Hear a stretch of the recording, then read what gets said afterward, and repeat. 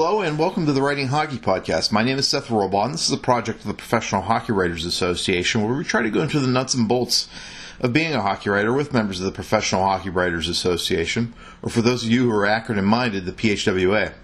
Again, my name is Seth Robaugh. I cover the Pittsburgh Penguins for The Athletic, and I've covered the team for about 10 years. This is a job I'm pretty passionate about, and I enjoy discussing the details of our business with my colleagues on this podcast. Today's guest is a co-worker. It's Michael Russo, also of The Athletic. Michael covers the Minnesota Wild and is one of the more esteemed members of our group. In fact, he won our inaugural Red Fisher Award this past fall, which, as voted on by our members, recognizes the top beat writer in the NHL. At a time when so many big national writers seem to be the only ones who really break a lot of the news out in there, trades, signings, management, whatever, Michael's still one of the relatively few local beat writers who breaks a healthy amount of that news on his own. We did this podcast at the Marriott here in Pittsburgh, across the street from PPG Paints Arena. We started a little bit late, due mainly because I showed up late, but Michael also had to interview Brock Besner, the outstanding rookie for the Vancouver Canucks, who's also from the state of Minnesota, over the phone. And so we talked a little bit about covering hockey in the self-proclaimed state of hockey, personal pronouns, and also the time he waited at the airport hours to interview Zach Parise during his free agency courting. And we also discussed Red Fisher, the longtime hockey writer who meant so much to our group and who sadly passed away this past week. So it was a pretty far-ranging conversation, and I hope you enjoy it. All right, so this is a question I've always wanted to ask people who cover teams with like a singular name. Is the Minnesota Wild an it or a they?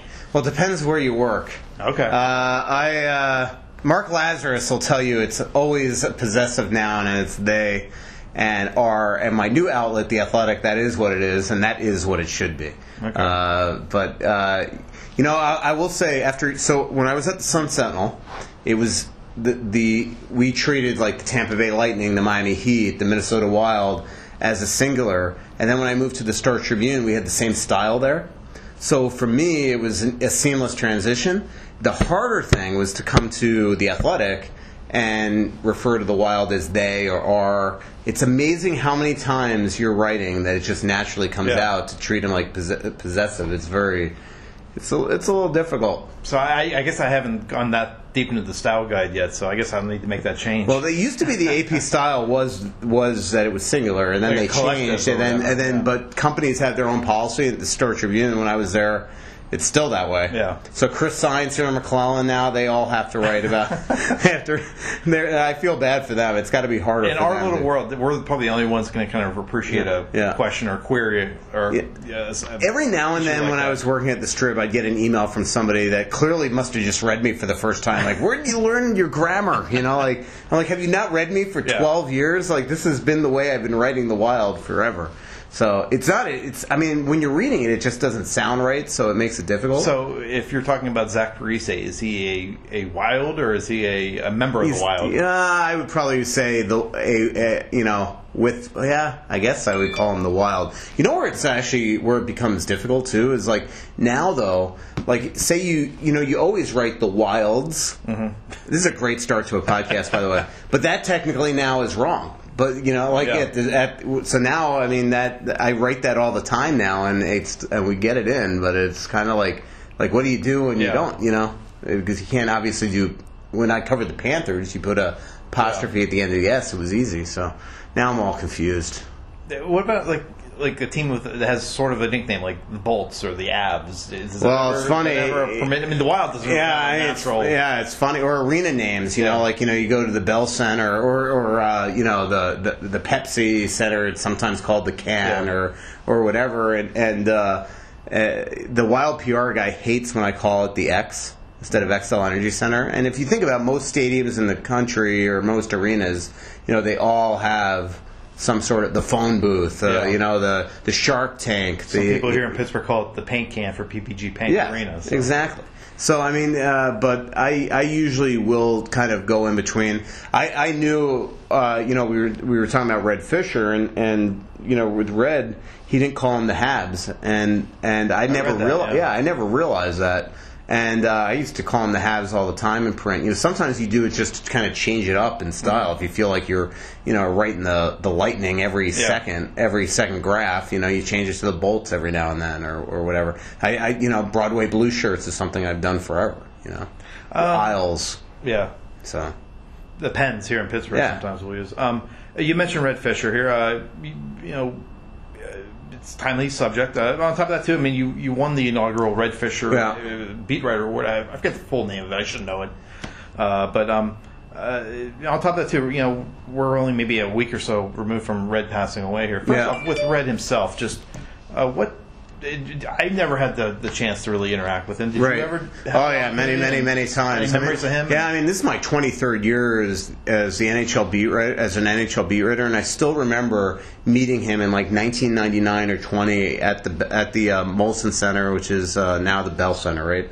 And we're up in the press box, and he came up to me to shake my hand. I was like almost caught off guard because when you're a young sports writer, and I started covering the NHL at 21 years old, you just immediately look up to those type of people. It's kind of like young athletes look up to generational players. I'm sure, especially here in Pittsburgh, everybody young looks up to Sidney Crosby. Like me as a young sports writer, I looked up to Jim Matheson, Eric DeHatchett, Colleen Elliott, Dave Fay, Jim Kelly, Dave Molinari, and Red was the king. And covered the Habs forever. I think 17 or something cups, and but you heard stories about him about being this legend, like he was just kind of this famous sports writer. And slowly but surely over the years getting to know him, it really started in 1999, that same year that I met him at a game in Montreal. He and I sat next to each other during the 1999 Stanley Cup Finals when the series was always in Buffalo. So games 3, 4, and 6, we sat next to each other, and I can't remember exactly how they come up with that at the NHL. And basically, I remember seeing our names on the press list and on the seating chart, and I'm like, oh my god, this is gonna be like the biggest knowledge ever. Just totally absorb everything this guy has to offer. And we start off game 3, national anthem. There's, they sing the 2 anthems in Canada. Yeah.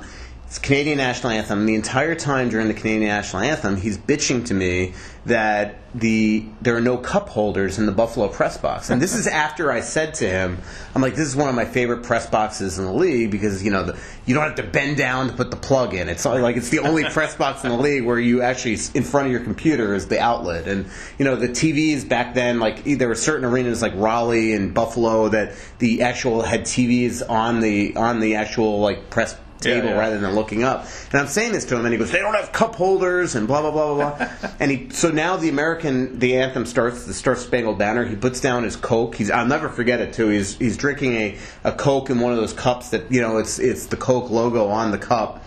And he, again, is kind of bitching to me that, this could fall on your computer, could fall on my computer, blah, blah, blah. We sit down after the anthem. He opens up to the lid to the computer, hits the Coke. It flies over the press box. And in Buffalo, the fans are right under you. Yeah. I immediately hear people cursing up to us. And he looks at me and he goes, I told you there should be cup holders in the press box. I'm like, this guy is brilliant. And then for the next 3 games, it was awesome sitting next to him. I didn't have a relationship with him that everybody else did that got to cover him, got to be with him a ton. But when you covered the Eastern Conference back then, you played 2-3 times in Montreal every year, even when you covered Florida. And he was just he was an encyclopedia of knowledge. I still always think about it. I told Glenn Sather this when he called me to tell me I won the award, that I still always thought of Red because I remember my first year covering the league, every beat writer in the NHL was so well dressed, and you started to realize, wow, this isn't like baseball, football, basketball. Like hockey writers wear suits to games, and on the credential at the Bell Center, it always said put your credential in your jacket pocket or your coat pocket, and the inference is that you're supposed to be wearing a sports coat. And I remember always seeing him, and he was so kind of well dressed and dainty and things like that. And that's when I remember coming back from one game in Montreal. I'm like, I better go to Brooks Brothers or Joseph or whatever it was back then. Probably I forget this coat. It was like the Burlington Coat Factory, and I better buy myself a bunch of blazers that I didn't have before. It's pretty funny. But it is humbling because there's nobody like that anymore. You know what I mean? Like, he is a generational legend. I'm friends with this guy named John Piliatis. He used to play hockey, I think, at Merrimack College. He lives in Boston, married kids, and he wrote on my Facebook the other day, when I used to come home from school, I would, or actually, excuse me, first thing in the morning, the first thing I did was grab the Gazette to see what Red was saying. And this is him as a child, you know, him doing this as a hockey fan. And that's what Red was. You knew everything about the Montreal Canadiens based on what Red Fisher told you. And he had such an amazing relationship with so many people in the game, and you know, you just see the respect that he has, the fact that, you know, that people like Glenn Sather and you know, Jacques Demers and all these people just absolutely love the guy, and it's just amazing. And you see, like, he was really maybe like the first guy that, you know, he did like segments on Hockey Night in Canada. Yeah, just kind of did a note segment around what was going on in the league. When the league was much smaller then, but. He was really the first guy. You see guys like Elliot Friedman do that now, Bob McKenzie, and yourself even on a local level, kind of like I don't say a brand, but like you're looked to as someone to give out some knowledge. You know, and he was really kind of like the pioneer. No, you're right, and I mean, he started really years before I started the league. But you know, it's funny when we're up in Canada to cover Hockey Night in Canada. Back in the day, when it was people like Al Strachan on there and Tony Gallagher and Bob McKenzie and those, when those things came on, even in the press box, you would, during that intermission, that the you know, kind of the sport I forget what they used to call it, but the sports writer roundtable that they would have, the hot stove. You'd all, I mean, there'd be 10 of us around the TV listening to what these guys were saying. And it continue, and there's just not that many of those people around. Now today there are. I mean, this Bob McKenzie, Elliot Friedman, Darren Dreger, you know, breaking all the news for the league or most of the news nationally. But back then it was on a local level. It was, if you wanted to know what's going on in Edmonton, you read Jim Matheson. If you wanted to know what's going on in Vancouver, you read Camp Cole, Tony Gallagher, whatever. Toronto, Al Strachan and Damien Cox. It was kind of always like that. You know, New York always Larry Brooks. It's never changed from that standpoint, but Red was kind of the first one that kind of paved the way for the kind of the hockey broadcaster. Let me ask you, hockey sports writer to kind of get into broadcast.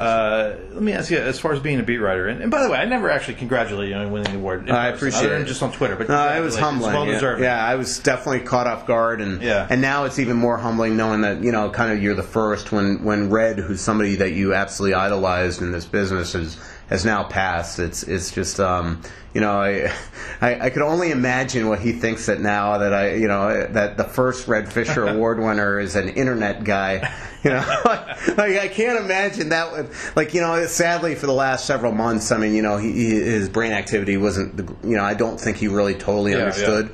I know Michael Farber and Glenn Sather went to tell him, and I'm not exactly positive exactly how much he absolutely comprehended. I'm sure if he knew that, he would have been ecstatic that I won it, but I don't know if he knew that I switched from the written form in the newspaper to one of these, you know, professional bloggers now. Let me ask you, as a beat writer, what's your average day like? And I'm asking, what's it like when you get to the morning skate or beforehand? Covering, you know, the coach's press conference afterwards, maybe going home for an hour or two, then coming to the game and leaving at midnight. Take me through your day. It's probably a little different now because I write more long form stuff where like before you're just grinding and grinding and grinding and grinding, which was one of the best parts of this job now, is that if there is no news at the morning skate, I won't cram out and early. I don't invent a notebook the way that you would. Like on those slow news days when you work in a newspaper and all of a sudden you're like, all right, I guess I'll write about their red hot penalty kill now. Like, you know, I don't do that. I try to use my days from a productive standpoint. So like this week has been all about, I mean, you just saw, you know, it was all about getting Brock Besser and his whole family to do this huge story for Friday. It's been all about preparing for Eric Stahl down in the All-Star game. I'm doing this huge story next week on the relationship that Bruce Boudreau has with John Anderson, his assistant coach. So it's a lot of kind of now more so that, but the nuts and bolts of the job, I'm still a beat writer at heart. Like never drive to the arena without calling an agent, calling a scout, I'm always trying to find out stuff that's going on with the Wild, because I don't like to make up stuff. I don't like to create rumors, especially in this day and age where if you write something, it becomes gospel in minutes. So I always kind of want to know what's going on, because I still want everybody to know that if they're going to get their Minnesota Wild news, they've got to come read me in The Athletic, or they're just not going to know it at least ahead of time. Yeah. I kind of always like to be that one-stop shop that makes you come. And so, I go to the arena, and it's all about talking to people, talking to other writers, talking to other coaches, work in the locker room. I'm definitely the king of probably having my I like to say my notepad in the back pocket and kind of work in the room, shooting the breeze with players, and then something funny happens or something newsworthy happens, and then hey, can I write that? So you like to talk to a lot of guys, and to expand on that, I mean, going to a room and talking to a guy, a lot of times you don't get information literally holding your in his face. No. It might just be, as you say, shooting the breeze. I mean, then following up on it. Yeah, absolutely. And I used to do that with Derek Bugard all the time. You'd just kind of hang out by his locker, and slowly but surely, I'd start learning everything that was going on the team, because he'd just say it, or there'd be banter between him and Nicholas Backstrom, the goalie. They had a hilarious relationship, and so I've done that forever, and that's why I think it's a little different now. I mean, Red was one of those people that. Back in the day, you could have a working relationship with players, but then go out for a beer with them. And when I started, it was the same way. I constantly was going out with players, getting beer, learning stuff about the team.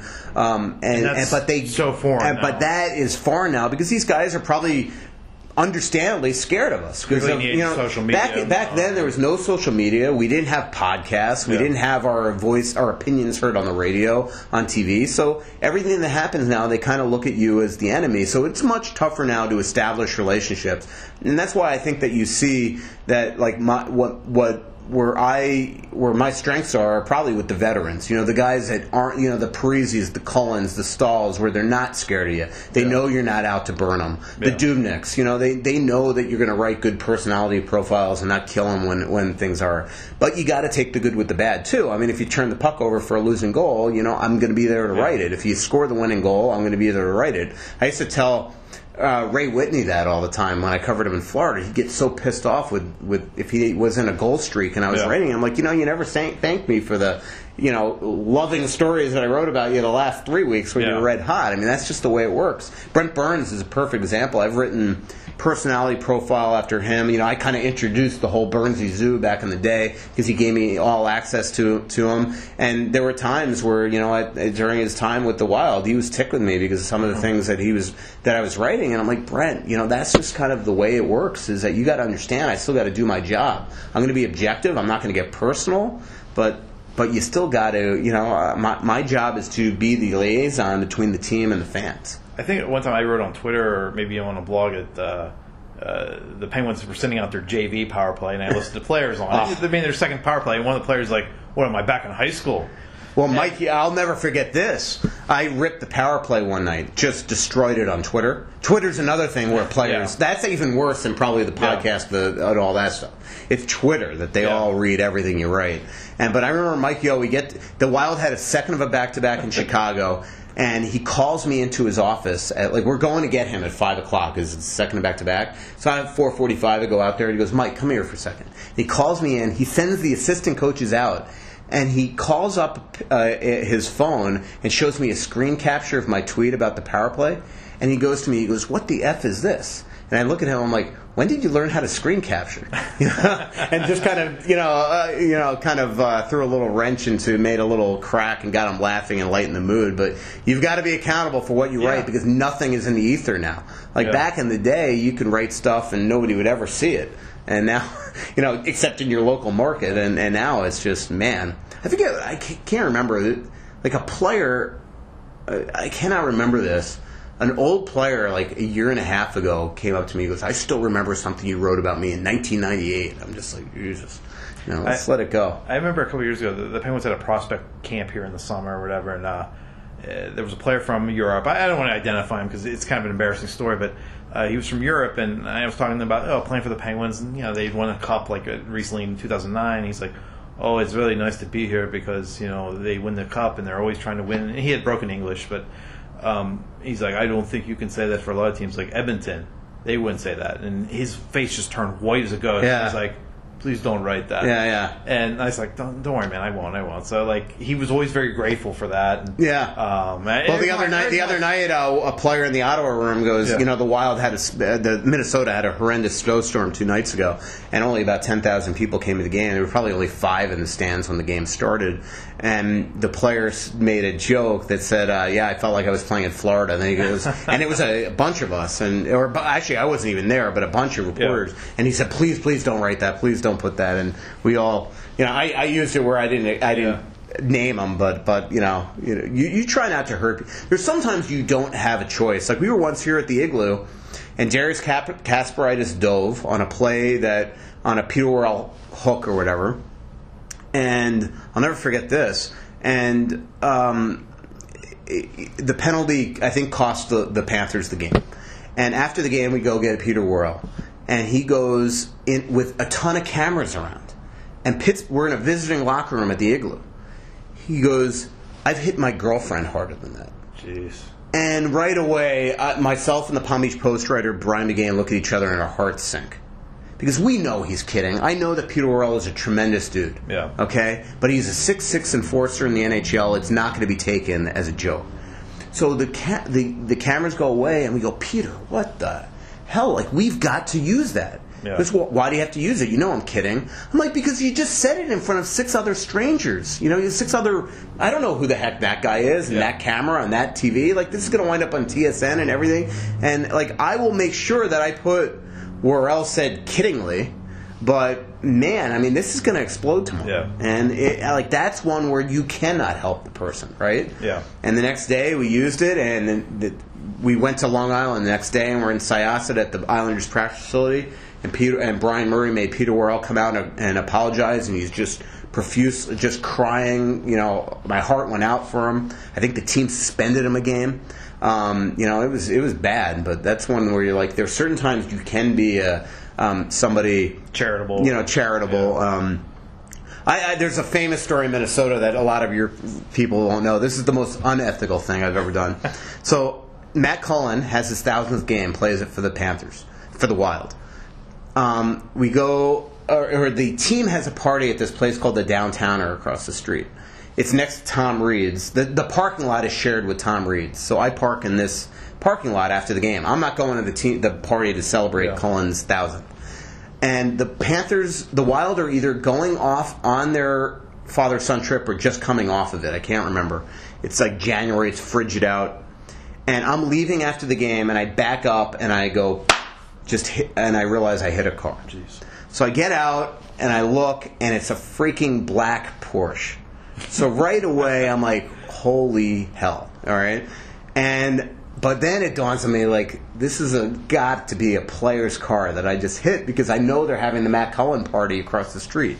And as I'm like, oh my God, what do I do? My heart sinks. I'm thinking to myself, please have this car be one of 2 players, because if it's Setaguchi or Brad Stalvitz or somebody, they're going to freaking make me pay through the roof. And as I'm thinking this myself, all of a sudden I look up and I see Jared Spurgeon and his dad Barry staring at me.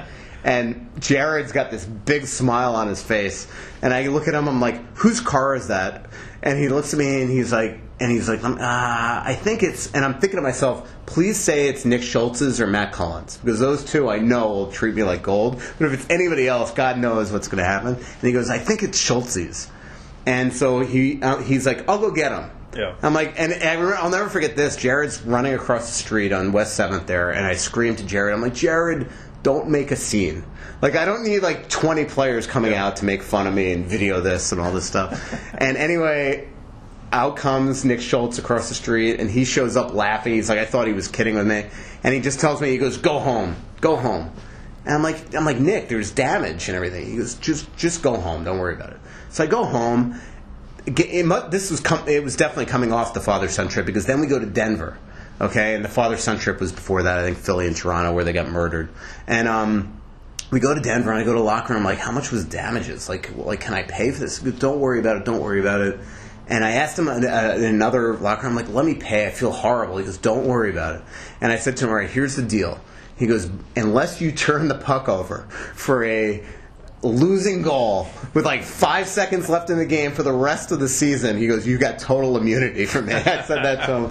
And every time I see Nick Schultz, I say to him, how's your Porsche? Because I basically let him off the hook for 3 months if he made any mistake in a game. So speaking of people that have money, you probably have a connection with Zach Parise. Yep. A couple years ago, he was kind of like the free agent du jour the one summer, along with Ryan Suter when they both signed with the Wild. I remember you kind of famously were one of the first guys to interview him about that, because you basically, maybe I'm getting this wrong, you sat at the airport waiting for him to show up. Yeah, no, it was like a video interview. It was one of those things. This was kind of at the beginning. It was the advent of Twitter, at least for me. Like, I started Twitter in 2009, but this is 2012, and this is when you had all the, kind of, first of all, you had Parise and Suter being courted by a gazillion teams. It's after the lockout, so I'm trying to think why free agency was July 5th that year.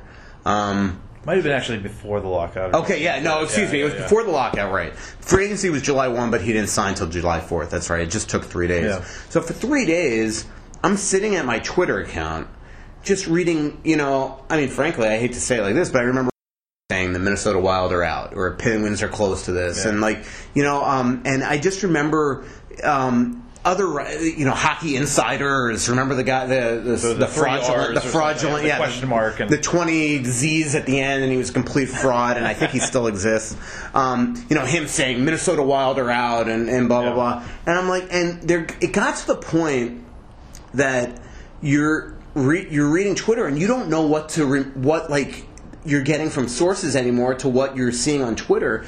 And the one thing I did have is the 3 days leading into free agency when Zach was in Mississauga at his agents, Wade Arnott and Don Meehan and Pat Morris. He was always texting me back, and I thought it was weird because I was talking to the other beat writers from teams that we all knew he was going after, and he wasn't hearing from him. And even though I was the Minnesota guy, I didn't have a relationship with him really. I knew Zach, but I didn't know him, right? So my reporter instinct told me he might be trying to establish a relationship with the reporter that's going to cover. And so on July 3rd, he told Tom Gallitti from the Bergen Record and me that he was flying back to Minnesota to make a decision on the 4th. And so, right away, my reporter, I remember sitting actually on it's July 2nd, so he's coming back the 3rd. I remember thinking to myself on the 3rd, there's only a couple flights. He's not connecting through Detroit. Yeah. He's not connecting through New York. There's only a couple flights that are nonstop from Toronto and Delta. He's got to be on that. So I grabbed myself, Michael Rand from the Star Tribune, and Jason Gonzalez, who was also at the Star Tribune at the time. And we essentially stalked the airport. I went to one escalator that I thought he would come out of because I knew the gate that the flight was arriving, so I knew that would be the closest escalator. I had Rand go to the other, and I had Jason kind of roaming outside. And I all of a sudden, Parise's coming down with his wife Alicia, and he looks at me and he just smiles. He goes, "I knew you were going to be here." And so I interviewed him there, and the story there is that he said, "Look, we're going to make a decision today," and it still kind of wasn't out that he and Ryan were tolling cahoots, but I knew it from talking to their agents and things like that. And so now, I get a tip that the Wild's plane has flown to International Falls, which right away I know that Neil Sheehy, Ryan Suter's agent, goes to International Falls for free agency every year to do his calls. Like it's his kind of home away from home. So right away I know the Wild are picking up. I mean, it didn't take a brain surgeon to figure this out. So I figure out that they are going to International Falls, and then I see that same plane's going to Madison, and I sat at home and I waited until that flight from Madison was wheels up on its way back to St. Paul, and I drove to the St. Paul airport, and I was literally hiding in a bush next to the State Patrol of Minnesota's like their little kind of precinct there. Okay. And I remember I'm hiding behind this bush, and I see the plane land, and all of a sudden this State Patrolman walks out and starts marching toward me. He's like, "Can I help you?" I'm like hiding behind a fence on an airport runway. So I had a very good chance of getting in trouble. And I immediately tell him, like, my name is Mike Russo. I'm from the Star Tribune, and he right away says this, and I'm like, I'm just kind of stalking a plane here because I think that Ryan Suter's agent's going to get off with Chuck Fletcher and Craig Leopold. And then all of a sudden he's like, really? Are we getting Parisi and Suter? Like, it was hilarious. I'm like, yes, I think we are, but you need to leave. I need you to go right now. And so I'm hiding behind this bush, and all I knew is that I needed to see Neil Sheehy get off that plane.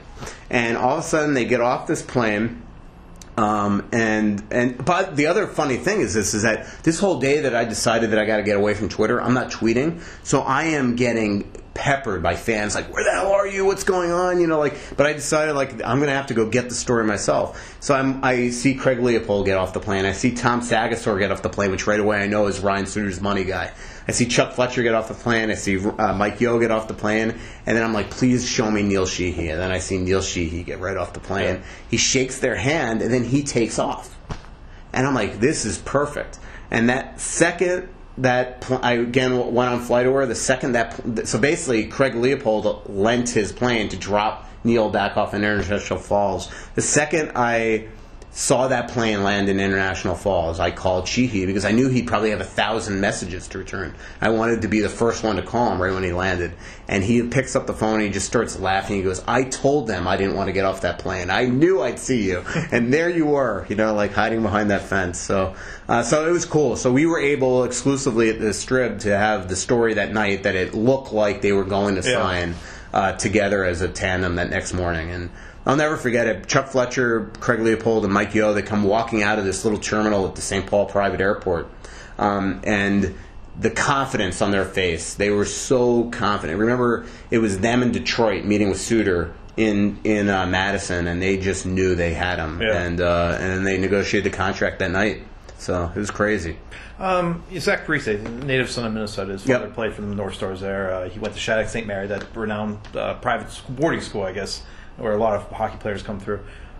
Covering the Minnesota Wild strikes me as you're not just covering the NHL team. You're covering. There's so many D1 schools there. There's so many kids that come up through the high schools and stuff like it. It seems like it's a pretty enveloped process with a lot of different arms and legs. No doubt. Just the NHL team. And I still don't have a firm grasp of everything, North Stars history, Gophers history, even high school history, certainly. Luckily, at The Athletic, we've hired an army of freelancers to cover colleges and high schools where I can really keep tunnel vision on the Wild. But it's a very provincial state. They're very proud of the fact that they have the most, amateur players in the country, the most NHL players in the NHL, born in Minnesota, and so it's a big thing. If down at the All-Star game this weekend, I'm going to write on a more global scale, but I'm going to do a big Brock Besser story. I'll probably write a big Blake Wheeler story because that stuff is wanting to be read by Minnesotans up there. And Zach came home, and it was a huge day in Minnesota. Unfortunately, that enthusiasm has tempered a bit now since he's had his injury issues, and they've got 8 years left on his contract, and that's a huge concern. But he's beloved in that state, and rightfully so. And his dad was beloved in that state, and so you're right. As a hockey writer there, it took me a while to get used to the fact that every time a Minnesotan comes in, you kind of got to write it. But fans want to read that stuff. And you came from an environment like previously. You were a beat writer in Florida, where it's not a hockey market. No, especially in comparison to Minnesota. What was that like covering the Panthers, especially in their embryonic days, earlier days? Before? Yeah, it was fun. Because after they fired Brian Murray and Chuck Fletcher left and Wayne Huizenga sold the team, it became the most dysfunctional organization in this league. The amount of stories that I could tell you between the power struggle that Rick Dudley and Mike Keenan had, and just constant mess. And I always say if the Panthers could ever get out of its own way and have a stable a team behind the scenes as they do on the ice, they'd be a Stanley Cup winner every year. But every year they change paths by firing a GM, firing a coach, getting a new owner. It's sad what happens down there because the fan base down there were rabid at a time. When they were at Miami Arena, they sold out every game. When they got Pavel Bure the first 2-3 years at the new barn, they were sold out every game there. But it was becoming irrelevant, the team down there, and I was starting to, during the 2004-05 lockout, really really itched to go somewhere else. And then one day I was called into work, and they basically kind of told me, we don't think we want to put you on the Panthers anymore. We'd like you to pick something else to cover. We just don't see the love for this team that we could use you better in another thing. And to me, I was covering the Panthers at 10 years at this time. I was a hockey writer. I absolutely love the sport. I would say that I don't love being a sports writer enough to cover the sport I don't love. Yeah. So all of a sudden it was perfect timing. Late July, I'm flying to London through Paris out of Miami on an Air France flight. I left at 6 o'clock. I land in Paris. I check my voicemail, and at 6:05, the Star Tribune editor, Glenn Crevier, had left a message on my voicemail saying, "Are you interested in coming to Minnesota?" And I land in London. I called them, and I had an hour conversation with them, and kind of the wheels were in motion that month. So I loved covering the Panthers, though. There were incredible stories down there, incredible personalities down there. Pavel Bure to this day is still the best player I've ever covered in my life. That those early 90, the expansion team, and then when I started covering them in 96 as a backup to the backup to the backup. It seems like a really just cool player. Yeah, too. I mean those teams in that team in '96, the guys they had on that team, the character, the Scrudlins, the Mellenbys, Gordon Murphy, Paul Laws, Bill Lindsay, Mike Huff, Jody Hall, Tom Fitzgerald, Stoop. It just goes on and on and on. The guys they had on that team, and it was the beginning of Jovanovski, Rhett Warner, and Radek Dvorak, and Rob Niedermeyer, and Johan Garpenlov, which is always I always bring up Johan Garpenlov because I used to be really tight with Joe Starkey here in town, and Starkey used to always joke with me. He goes, "Hey, when's your next Johan Garpenlov feature?" Because I loved writing about Garpenlov. So I follow him on Twitter, by the way. Garp, yeah, he's the Sweden Olympic team, right? Yeah. So speaking of Florida, the All-Star games in the state this weekend in Tampa. You've covered a million All-Star games, I'm sure. Yeah. What's that event like? I mean, you don't really necessarily go to cover the game. No, yeah. Well, I could guarantee I'm not going to be writing about the game. Go to cover maybe more things on a national basis. Yeah. Whether it's the league overall, or maybe agents or whatever. Just exactly. What's that whole event like? Yeah, you go there because every who's who in hockey's there. Yeah. They have the Board of Governors meeting, so everybody's going to be there except for Craig Leopold, who I think is having hip surgery, so he's not going. But you go there to kind of be a reporter, but then write good personality. Like I love writing personality profiles. Like I just actually can't wait to sit down tomorrow morning and bang out this Besser story. I had an incredible interview with his parents the other day, so I look forward to that type of stuff. I love Media Day and things like that. I was talking to Sarah Goldstein, our NHL editor at The Athletic, and I was telling her, I sent her this picture of 2004, a young Michael Russo interviewing a young Alex Ovechkin, and it's the first day that Alex Ovechkin was in the United States at the 2004 Stanley Cup Final at the Marriott Waterside. This young pimply kid that spoke almost no English, and us interviewing him, and so and here we are 14 years later, and he's going to be back in that same room doing Media Day. It's pretty neat. But so I mean, you go for the stuff around it, not definitely for the game. The game's terrible. It almost strikes me like covering the draft. Yeah, in that sense. Like the only time I remember in Dallas, Brian Ralston had a monster game, and frankly should have been MVP of that game. And I remember then you write it. I guess maybe a few years ago, the whole John Scott situation too, right? Stuff like that made for a good story. What I don't like, to me, the All-Star game is a little baloney now because of the system they have to get players in there. It's no longer guys that really have earned it. Yeah. It's more like being anointed to there, and so to me, designation. Everyone team has to have at least one guy. I mean, even and he's heated up. He's heated up lately. But even the fact that William Karlsson and Marcia weren't there over James Neal because they went with the name. Yeah. And Fleury, and then same thing. I mean, it's a shame that guys like Jared Spurgeon and Michael Granlund don't have a chance. I look at the Islanders, and I love that Tavares and Bailey are there, but man, Anders Lee's got the second most goals in the NHL since December 4th of 2 years ago. Yeah. In that span with him and Kucherov, and here's a guy that he's snubbed. But guys like Besser gets there because there's nobody else on the Vancouver Canucks you put. So to me, from that standpoint, it's not like it used to be where when you went to an All-Star game, it was the absolute best of the best at midseason. And chances are, too, I mean, before, national TV expanded and you could watch games on the internet and stuff like that, I mean, that might have been your only chance to watch Mario Lemieux and Wayne Gretzky, maybe the 4 or 5 times they might play against head-to-head. And that was such a big deal in that sense because chances are you won't be able to get to see those players on TV like you now can virtually any minute of the day. Yeah. So. And this one, and frankly, this All-Star game down in Tampa doesn't have really any real story. Like last year was the first of 3-on-3, so it's kind of interesting. Yeah. I remember the year that the All-Star game was in Sunrise. It was Heatley, I think, was the MVP of that game. It was interesting because if it went, and it's amazing that it did. I mean, they added the shootout to just kind of experiment with it, but what are the chances it's actually going to get to a shootout? And then, boom, it's tied after overtime, and they actually have a shootout. Before the shootout was a rule. It's the first time we actually got a look of what a shootout would look like in the NHL. So there's always these storylines, and and unfortunately this one, it's just, I think we're just all going for the weather. Last 2 questions, and I always finish the podcast with these 2. What do you hate or dislike about the business the most? I think what I don't like is what it's become is that like now whenever we hear anything we tweet it out. It's like you're almost in like a race with even the team PR staff. We ask a question and they tweet out the answer. And to me, that's a futile race because they're always almost always going to have that. And so that like I almost like I've said this for years. I think that we almost have a summit.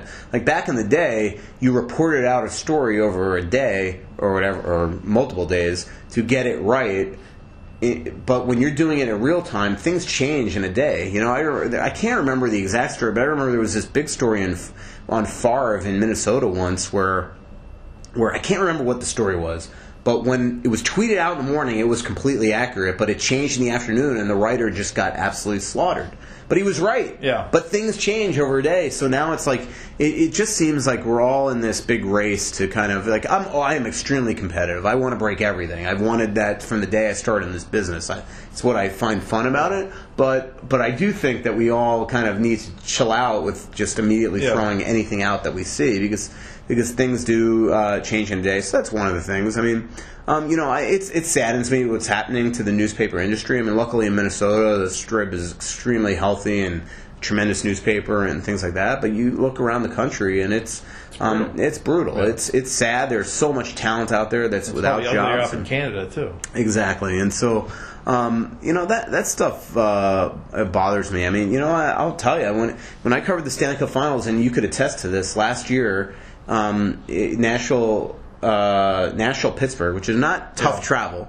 The only, if you think about it, the only beat writer that was not affiliated with that series that was at the final was me. Because I consider Helene Elliott national, I consider Mike Harrington more of a hockey columnist. So, but you could say almost like in the U.S., there was nobody from Chicago. There was nobody, it was me and Mike Harrington. And back in the day, man, you would go to the Stanley Cup Finals and every market was covered. Yeah. And, we'd have our PHWA meetings, we'd have our parties, and you saw everybody there. Yeah. Now, if where were we the other night? Bruce Garriock in Ottawa. He left the arena, and I look at him, and I'm like, and he's a good friend of mine. I'm like, I don't think I'm going to see you for about a year or so. Yeah. Nice seeing you. Because I'm covering, he's not going to the All-Star game. He's not going to cover the finals. It's just a different world now. Where back then... And I remember hearing stories. Yeah. Dave Molinari, he would cover the one final, 88 was Calgary, Montreal, which had no earthly connection to Pittsburgh whatsoever, but he was an NHL beat writer, and he went and covered it. And until Ottawa, Anaheim in 2007, I had covered every Stanley Cup final from 97.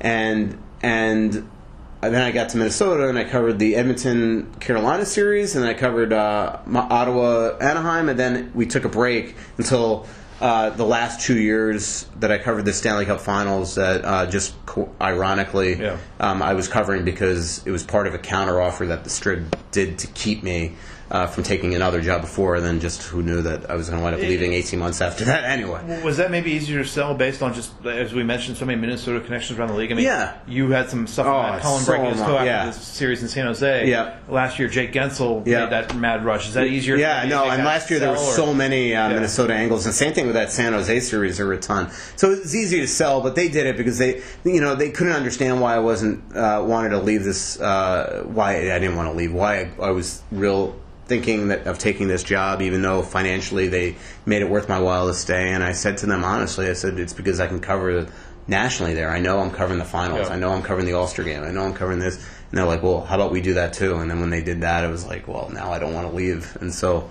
just who knew that, 18 months after that, I'd be leaving anyway. I never thought that this would happen over the summer, that's for sure. Last question. You may have answered this in some way, shape, or form, but what do you love about the business the most? I just, to me, what I love is getting paid to cover sports. I mean, I love that. I love telling stories. I love that my job every day is to go watch a hockey game. I mean, that's what I absolutely adore about this job. And I tell people I don't really work. Yeah, I mean, it's an amazing life that you can have. There's, like any job, there's always the downfall. It's not the healthiest lifestyle, that's for sure. A lot of travel, a lot of bad eating, a lot of weird times. Yeah, I mean, that stuff is not the greatest. But I have friends that work immensely hard, make a ton of money, and they hate their life. And to me, I tell students this all the time. It's like, should I get into this business? And it's hard to say in today's day and age, yes, this is a business for you, when we know that the future might be pretty grim. But what I do tell them is, whatever you decide, sports writing or not, make sure that whatever you do for your job, you love. Because our jobs take up such a huge percentage of our lives that if you hate your job during the 10 hours that you're working a day, you're going to come home and bring it home, and you're going to hate your life there. And so like that to me is the best part of this is, and then there are incredible perks. I mean, when I was a kid, I wanted to be a broadcaster. I never wanted to be a sports writer. And now, I get to do the podcast, I get to do radio, I get to do TV, so there are perks like that. You collect your frequent flyer miles and your hotel points. I just went to Cancun completely free. Not a cent paid. I mean, nothing. Yeah. I don't even think I bought a meal down there. Who can do that? Yeah. And so there is stuff like that, that is just incredible. And then when you get lucky enough to work in a hockey market like Minnesota, where there's such passion for what you're writing, that's what I didn't feel in Florida. Now, it was pre-social media, but I didn't feel that anybody was reading me. I could go into Starbucks and nobody knew who the hell I was. Where in Minnesota, that's not the case. I mean, just landing here in Pittsburgh, the father and son came right up to me and said, we're really excited for the game tomorrow. Oh, the lady at the bar here is like, do I know that guy? Is he on TV or something? Like, yeah, he does some stuff for NHL Network every once in a while, but yeah. Yeah, I mean, that's like Minnesota, it really is an honor to be a hockey writer there, and that was the hardest part of leaving the Strip, because the brand identity of that place and the security of that place is incredible. I mean, if you don't want to read me, you're gonna still get me. Yeah. Hundreds of thousands of newspapers are so that's really, like, I'm treated like by the majority of people that I run into like it. Sometimes it just blows me away. They're kind of the way that people treat me when I run into them, and but it's because they love the sport, they love the team, and they now it's up to the team to reward these fans, and hopefully I'm there to document it. Thank you to Michael. I got to know Michael fairly well during the 2016 Stanley Cup Final between the Penguins and Sharks. He had such a good rapport with players from the state of Minnesota who were in that series. It really gave you an appreciation for how tight-knit that community is among NHLers from that state. And Michael's done a marvelous job of embedding himself within that. He's really a great example, as evidenced by the Red Fisher Award, of what a beat writer should be. Michael's work can be found on The Athletic, and on Twitter he's available at Russo Hockey. That's at RUSSOHOCKEY. If you have any questions for me, feel free to tweet them to me at Seth Rohrbaugh. That's SETHRORABAUGH. And the PHWA can be found on Twitter at the PHWA. We're also on Facebook as well. Thank you for listening.